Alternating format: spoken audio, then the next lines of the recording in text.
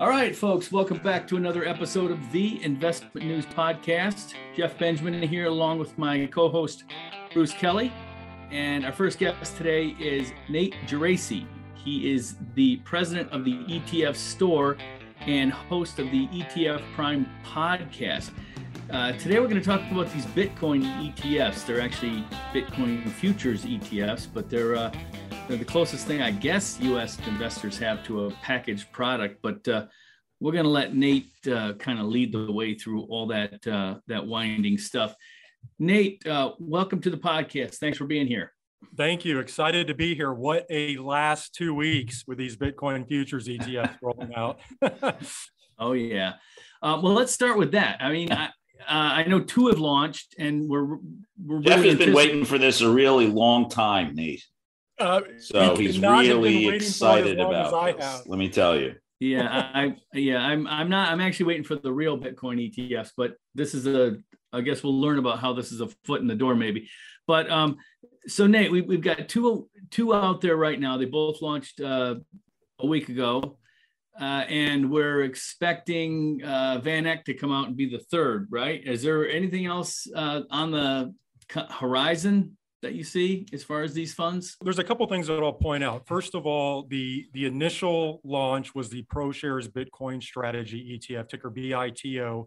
And what's noteworthy about that is it became the fastest ETF to hit $1 billion in assets. It hit that mark in only 2 days. Mm-hmm. So the prior record was held by the Spider Gold shares, GLD.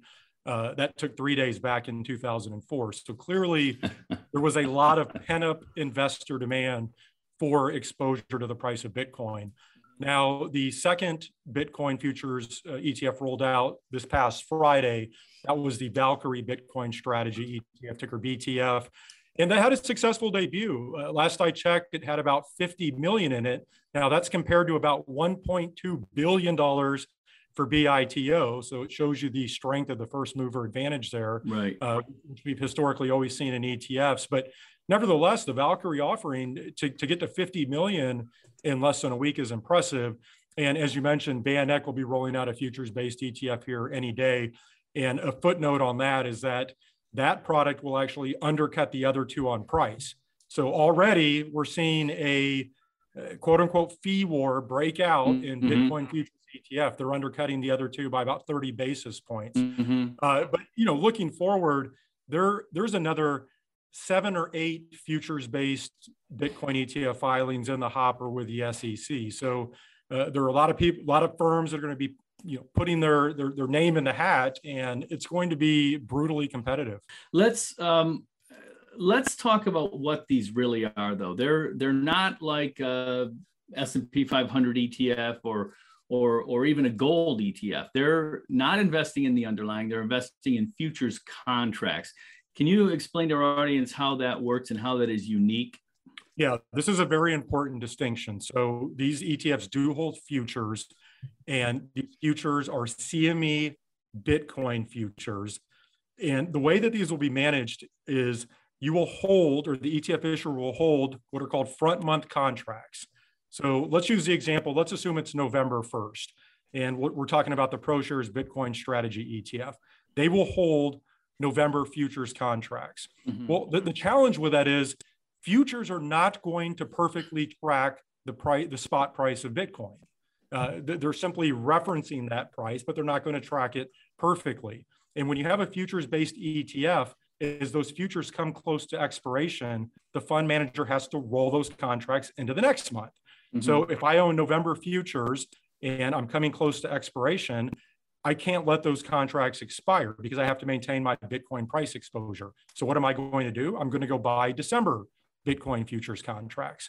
The problem with that is the Bitcoin futures curve is in what's called contango, where the out months are priced higher than the near months. So in other words, the December futures are priced higher than the November futures. Mm-hmm. The January futures are priced higher than the December futures. So if you think about this, what a fund is essentially doing is they are buying high and selling low because they're buying at the higher price in these out months. And as it comes close to expiration, they have to sell to then roll into the next month. And naturally, what you see in the futures market is the price of the futures market or the futures contract is going to converge to the spot price of the reference asset, in this case, Bitcoin. So it's a challenge. It creates what's called a negative roll yield in rolling these contracts, and it can be a substantial headwind for the ETF. So you're essentially buying, you're paying what people think Bitcoin's going to be worth in the future, right? Exactly.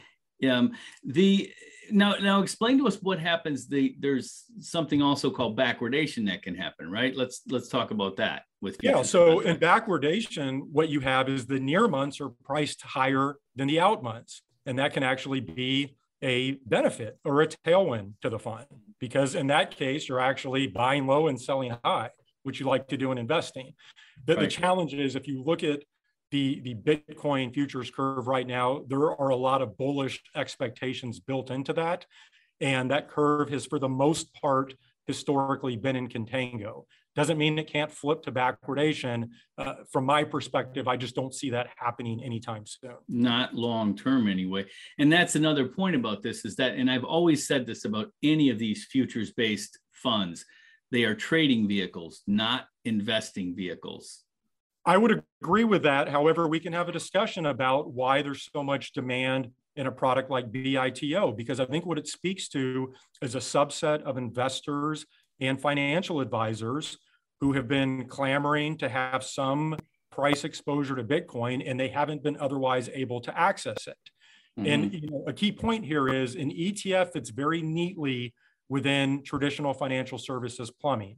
So if I have a Charles Schwab account and I have my stocks and bonds in that account and I want to allocate to Bitcoin, historically, there hasn't been a way for me to do that outside of some of these private trusts that trade over the counter, such as the Grayscale Bitcoin Trust, ticker GBTC, which we can certainly talk about.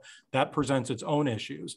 But if I want exposure to the price of Bitcoin, and I think Bitcoin is going to go higher, or I think the benefits of owning Bitcoin, that it's additive to a portfolio, some investors and advisors may say, hey, it's worth having this negative performance drag to still have the potential upside price exposure to Bitcoin, or the potential additive benefits to a portfolio. So I think we're still going to see demand from longer term buy and hold type investors. Now, to your point, who are these products probably better suited to? Certainly traders, right?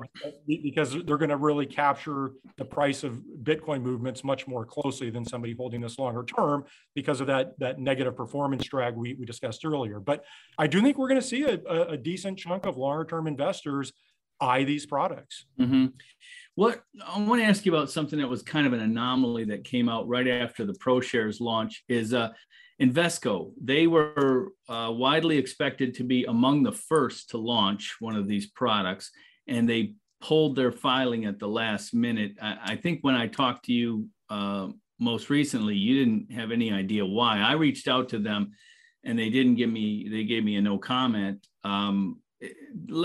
Let's talk about how curious that is and what you think that might mean. I think it's one of the great ETF mysteries of the past few years, because Invesco was slated to launch on the same day as ProShares. They actually filed for a Bitcoin futures ETF on August 4th, which was a day after SEC Chair Gary Gensler effectively messaged to the market that the SEC would be open to a futures-based ETF.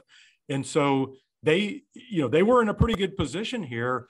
My sense is, and I don't have any inside information, is that for whatever reason, they were unable to launch on the same day as ProShares. And they felt like ProShares getting that first mover advantage was too big of an advantage, and one that they didn't want to compete with. That's complete speculation on my part, but it is odd because they were in a good spot. And if you think about Invesco and their ETF business, they are a leader in futures-based ETFs. They have the largest futures-based ETF in ticker PDBC, which is a broad commodity basket ETF.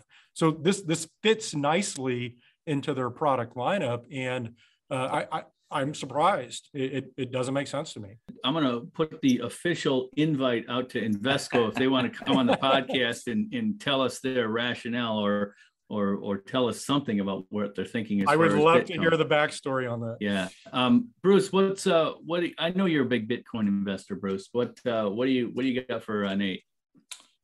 Thanks, Jeff. Nate, how is it? How are these ETFs that invest in these futures different from, say, a Grayscale Bitcoin Trust?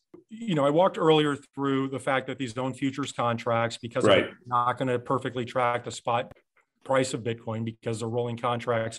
GBTC, the way that that's structured, it is a private trust that is initially only available to accredited investors.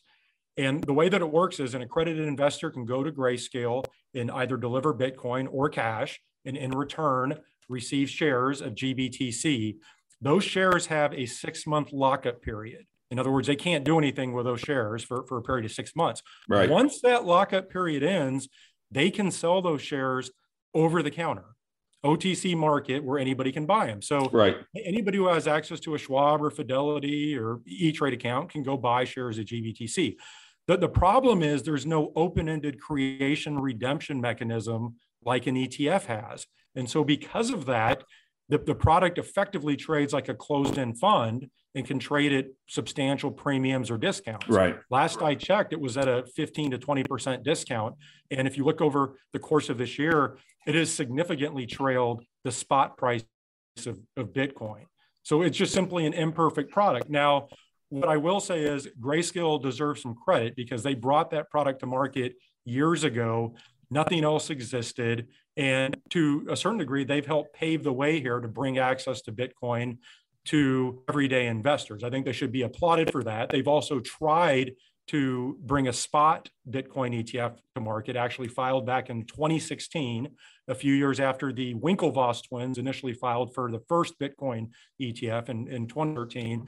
So they've tried, but of course the SEC hasn't. GBTC is just, it's a flawed product. And it's, I would say Bitcoin futures ETFs are flawed products. My next question is regarding leverage. How much, and with certain products, there's kind of a standard for the amount of leverage that the manager can use rather, when investing.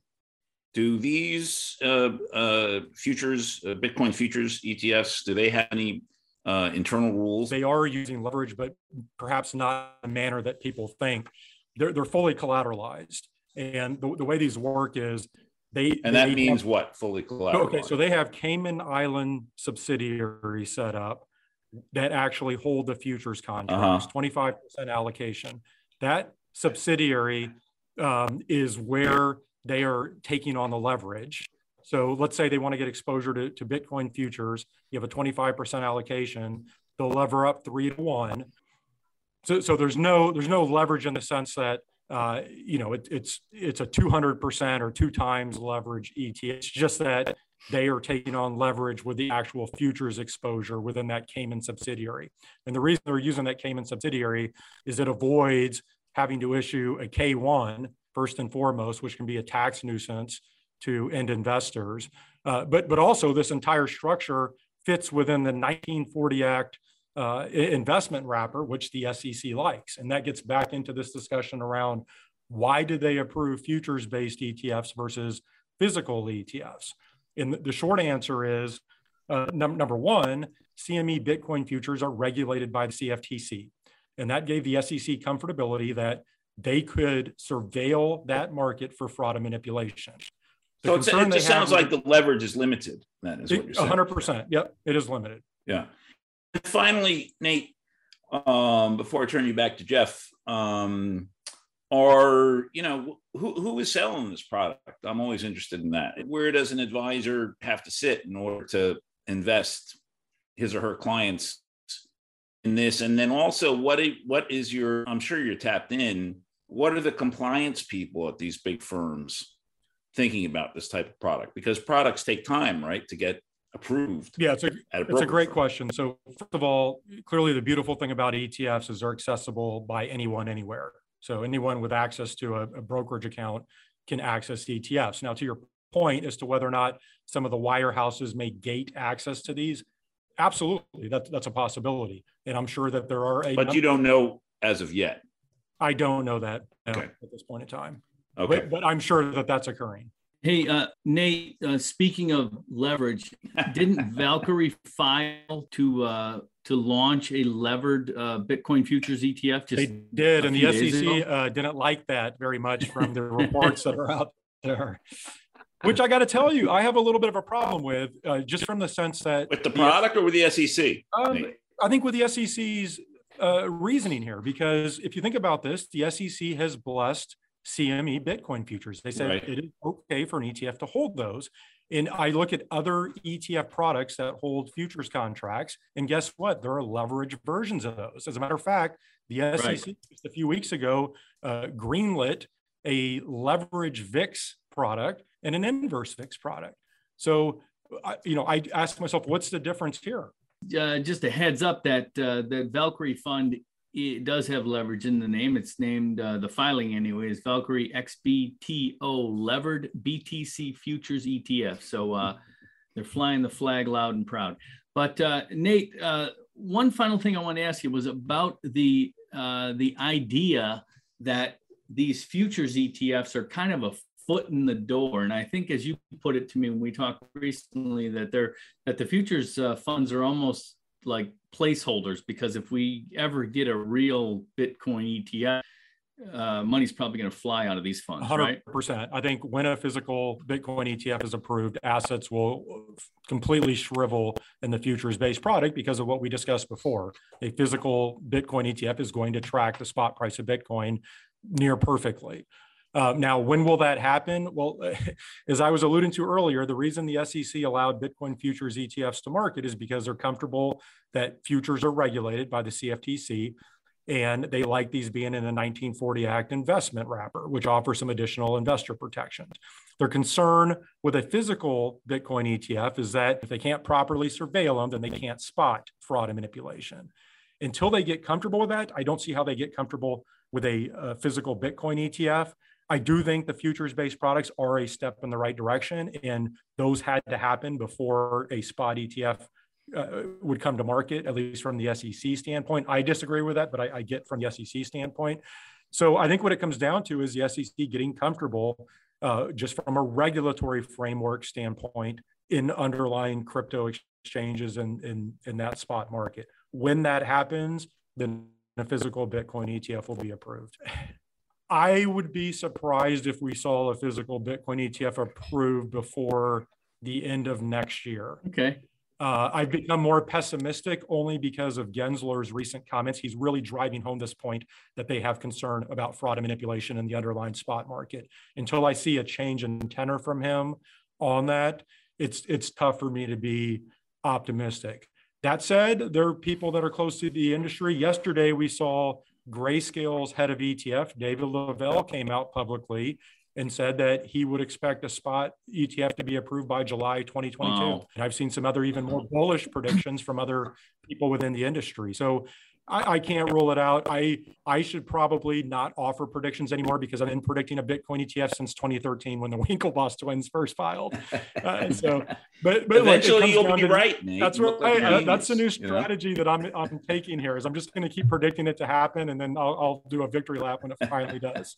Well, here's my prediction. If there is no Bitcoin ETF launched before the end of next year, I got Bitcoin at 85,000. What do you think of that, Nate? You good there? Okay, I am not in the prediction of or in the business of making price predictions, especially on Bitcoin. But it's fun. It is. My crystal ball is just completely broken. Yeah. All right. Well, Nate, we're going to let you get back to your busy days. Check out Nate Geraci on his podcast, ETF Prime. Good stuff. Thank you for joining us. Hey, thank you for having me. So, when it comes to advisory sector M&A, how do potential partners assign a value to your firm? Hosted by Allworth Financial's co-founder Scott Hansen, the State of the Industry podcast has devoted several recent programs to explaining how firms are valued and specifically what you need to do to get your asking price or even equity in a partner firm. Here's a tip today. Selling price is no longer tied merely to the amount of assets you have under management. Things to consider include your client retention rates, your firm's overall culture, whether you have organic growth or whether you are more client focused or even more of a market timer. These things matter, and they are just some of the factors Scott Hanson goes into in detail on the State of the Industry podcast. Allworth's State of the Industry podcast. You can find it on Spotify, Apple Podcasts, or at allworthpartners.com. Okay, we're back, everybody, with our second segment here. We have long-time veteran industry recruiter Danny Sarch, president of Leitner Sarch, his headhunting firm, as our guest, and a guy who knows the business just about as well as anybody. He's been recruiting for years, decades. And I just wanted to speak to Danny a little bit about something I wrote or noticed and wrote about recently. But first, before we get into all that, just want to say, hey, Danny, how are you today? I'm fine, Bruce. Thank you very much for both complimenting me and noticing how old I must be. So I appreciate it. And of course, we got our good friend Jeff Benjamin here as well to chat with you. And Dave sent you along this piece that I wrote. These comments by James Gorman, who's the CEO of Morgan Stanley, and Charlie Scharf, who's the more recent CEO of Fargo. And they were asked about. They're always asked about, advisors and recruiting on these calls with analysts during the earnings days and the like. And Gorman was touting up his acquisition of Morgan Stanley's acquisition of a $40 billion retirement plan type firm out on the West Coast. And Scharf was talking about something that Wells Fargo mentions a lot, which is their various channels, that they have for advisors. Yeah. And they made comments that were kind of interesting in comparing themselves to RIAs. And I'll just quickly go there. Gorman was kind of pleased that this team, Highest, it's called, the $40 billion team, is an RIA type team. And then Scharf has said that they were underinvested in their independent advisor business. But at the meantime, these guys don't want to have anything to do with RIAs. RIAs have been stealing their brokers. To you, what is this kind of push-pull between the wirehouses wanting to be in the RIA business, which is the growth business, right? But not wanting the competition at the same time. You touch on a whole bunch of things. The first part, as a corporation, the economics on the RIA side, without the broker-dealer side, are really different. So what that means is the idea that an RIA is totally conflict-free, which is mostly true. It's not as pure as I think the RIAs would want you to believe, but certainly they don't have underwriting and they don't have any product manufacturing, right, and all those other things, and they're not holding inventory of bonds. They're being serviced by the street. But at the core, they're the same in terms of they're both in the wealth advice business, yes, or the wealth management business. And to the average wirehouse advisor, candidly, I think the idea of independence is just seen as a big blob. And I know this from talking to so many of them about the differences. They don't really understand it. The word independent covers such a range of types of firms, from supported independence to pure independent, that it's very confusing to the average warehouse advisor. But as a threat, as a different model, they are paying attention. If we go back to 20 years ago, the advisors who went independent were really the failed advisors. There were ads in the back of the old Register Rep magazine, and they were seen as the advisors who could not make it in the wirehouse world went independent. And I think that changed post-financial crisis, right, where the brands got diminished so much, and at the same time, the capabilities technology-wise came up so much on the independent side, where now the golden handcuffs also went away, right? The golden all true. The golden handcuffs made the stock options became worthless or near worthless. So no questions. That was part of it too. I think a lot of it was the world switched from a client server, getting into technology, of which I know you are not experts, but it used to have these giant mainframes that crunch the numbers, and the idea of cloud-based computing and internet-based computing essentially if I can use the word, democratize essentially the capabilities where down to the investor level, you can have the same capabilities on your desktop as the most sophisticated money manager. So certainly the independent advisor could have those capabilities too. So, but what's the stance right now between the wirehouses and the RIAs with all that history? I think that they're now seeing it as true competitors because they're losing clients at the client level to the RIAs, which never happens, right? So and the wirehouses have the most wealthy clients, on average, typically. I think that's this, if you look at it as the size of the organization and the size of the channel, I don't think there's any question. But if you look at a given RIA practice, because they have clients just as wealthy as the wirehouses, if not wealthier. So what I mean is I see that when a client leaves, as well as an advisor leaving, and obviously sometimes that's together, they're not losing people to the other wirehouses as often. They're now losing it, I don't know the numbers would be, but I'd say at least half the time when you see somebody depart Morgan Stanley or Wells Fargo, they're going to an independent type channel or a smaller firm. So they're not, the wirehouses are not eating each other's or cannibalizing each other nearly as much as they used to be. You guys still report on it and others do, but it's not happening nearly as much. And then the aggregators are creating these firms that in certain ways are as large as the wirehouses, or becoming that large. It's one of those ironies that people break away from the wirehouses in order to seek their own business and to seek their own as entrepreneurs. But then to cash in, they end up selling to a mega organization that looks a lot like the organization that they originally left. I just found it fascinating that Gorman would actually mention LPL, he called it Linsco Private Ledger, by name, and say, yes, we have been losing some of our smaller brokers to the Linsco Private Ledgers. For a CEO to name check a competitor who's like also public, right? Who 10 or 20 years ago, Gorman would have nothing to do with, right? I mean, they have more advisors, unless I'm mistaken. LPL has more advisors than Morgan Stanley. Yes. So it's hard to ignore their average production is much less. But obviously they're succeeding at a certain level, and I think that's true. Analysts ask me often that I talk with, how come we never see reporting on the people that LPL hire? And I think that the answer is usually it's smaller producers that the trade press, you guys included, don't feel are newsworthy enough. So you don't see the numbers, even though they're happening, because you see that their numbers increasing.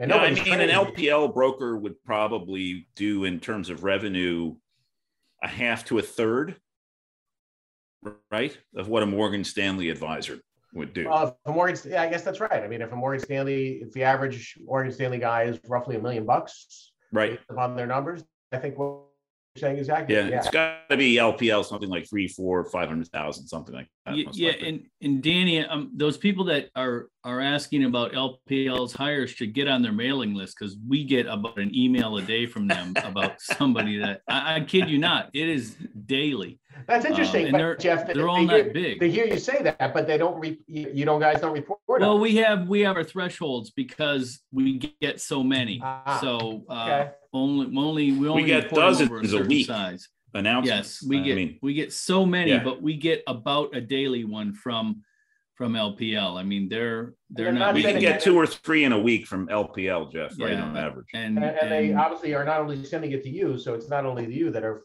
feeling it's not newsworthy. The other your competitors obviously don't think so either. It's interesting. Yeah. Jeff, anything else for Danny? Yes, I do. We do collate them though, and we track them, and we have Brittany Grimes, who actually keeps a running list of all these. We put them in the database, I think. Right. So you tell your buddies, Danny, to get on that investmentnews.com, and we'll have all their answers. Danny, a couple questions for you, quick. When you started off, you said that you don't think most wirehouse reps really understand the RIA model.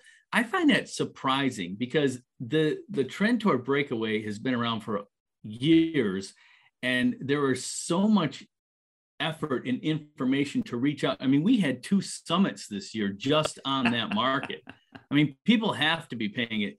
How Jeff, can they not know? I'm not saying they don't know. I just think the nuances, I'll give you a specific example. This week, when I would say to somebody, well, you don't have to keep your Series 7 and your brokerage license, it was if I was, talking about, a physics formula to the guy, right? It really was startling to him. So that's what I mean. They understand independence. They understand that RIA. They understand what a fiduciary is. My personal bias is I think the difference is more about the ethics of the individual than it is the model.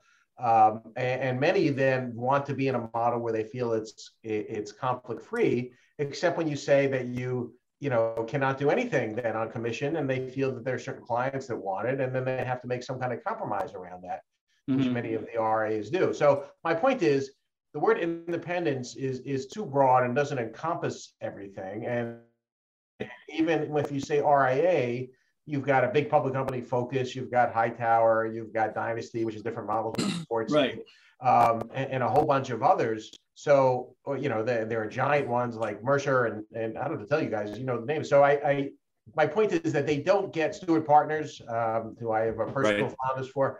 They don't understand how working for XYZ is different from ABC versus the responsibilities of being on their own.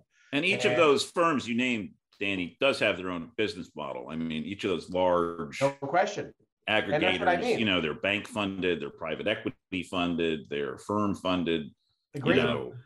And they do marketing externally, marketing internally, all that kind of stuff. And the level of true independence varies depending upon what you do. So that's what I mean, Jeff, in that explaining to somebody, what they want to do. Okay, there's a difference between freedom and there's a difference between independence. So at a wirehouse, they have the most restraints on how you market yourself and how you price yourself. And it's often what these guys find their way to the regional firm, Raymond James, who I'm fond of, and Janney, who I'm also fond of, and others, because the regional firms give them a lot more freedom, but they don't have independence. So what they're really looking for is the ability to market themselves and price themselves they want, but they still want to be fully supported. That's the difference between freedom and independence. Now, they want to be able to turn the lights. They want to be able to wear flip-flops to work. They want to be able to truly create their own culture and hire and fire the way they want. Then they want some form of independence. And then there's still independent broker-dealer. And there are a whole host of choices there. And then if you want to go to the RIA space, which includes a pretty big compliance responsibility that they can outsource, but it's something they have to pay for. And that becomes a challenge. So really, at some point, they get scared. And that's the reason why, even though the RIA space is growing, it's not like you've watched Morgan Stanley's numbers go from wherever there are 13 or 14,000 to 5,000 because 9,000 people have joined the RIA space. So it's in every conversation that I have, but it doesn't mean that it's right for everybody.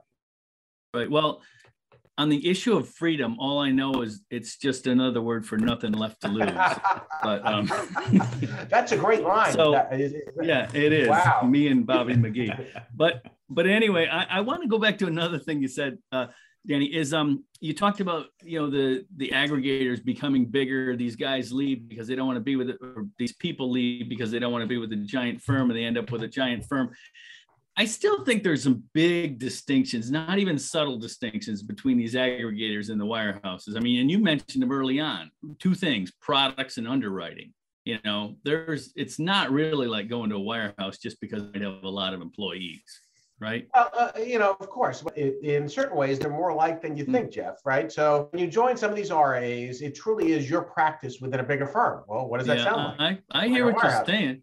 And then in certain firms, they really want you to merge your process into what they do, and at some point move your practice into the greater firm. And in some cases, there are RIAs that truly pay their people on salary and bonus because of that, even though the bonuses are more transparent and based upon what you and I might call production or the revenue that they bring in from their people. So they really are more alike than you think, and more alike than I think the RIA channel would want you to know when you join a much bigger place. But again, that's very different from starting off and breaking away on your own, which many do and stay that way for a long time. But also, and I agree with you saying on that about the similarities, but there are also choices in different types of models, which is what I think is so interesting.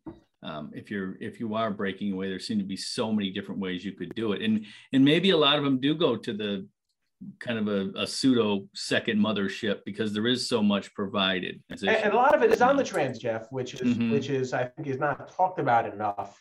One of the things that I wish that there would be the type of transparency that when you guys report on a big move, for us to see a year later what the person really has brought with them and in terms of clients, because it's one of the mantras that I've said this to Bruce many times. Nobody ever hires anybody bad and nobody ever loses anybody good, right?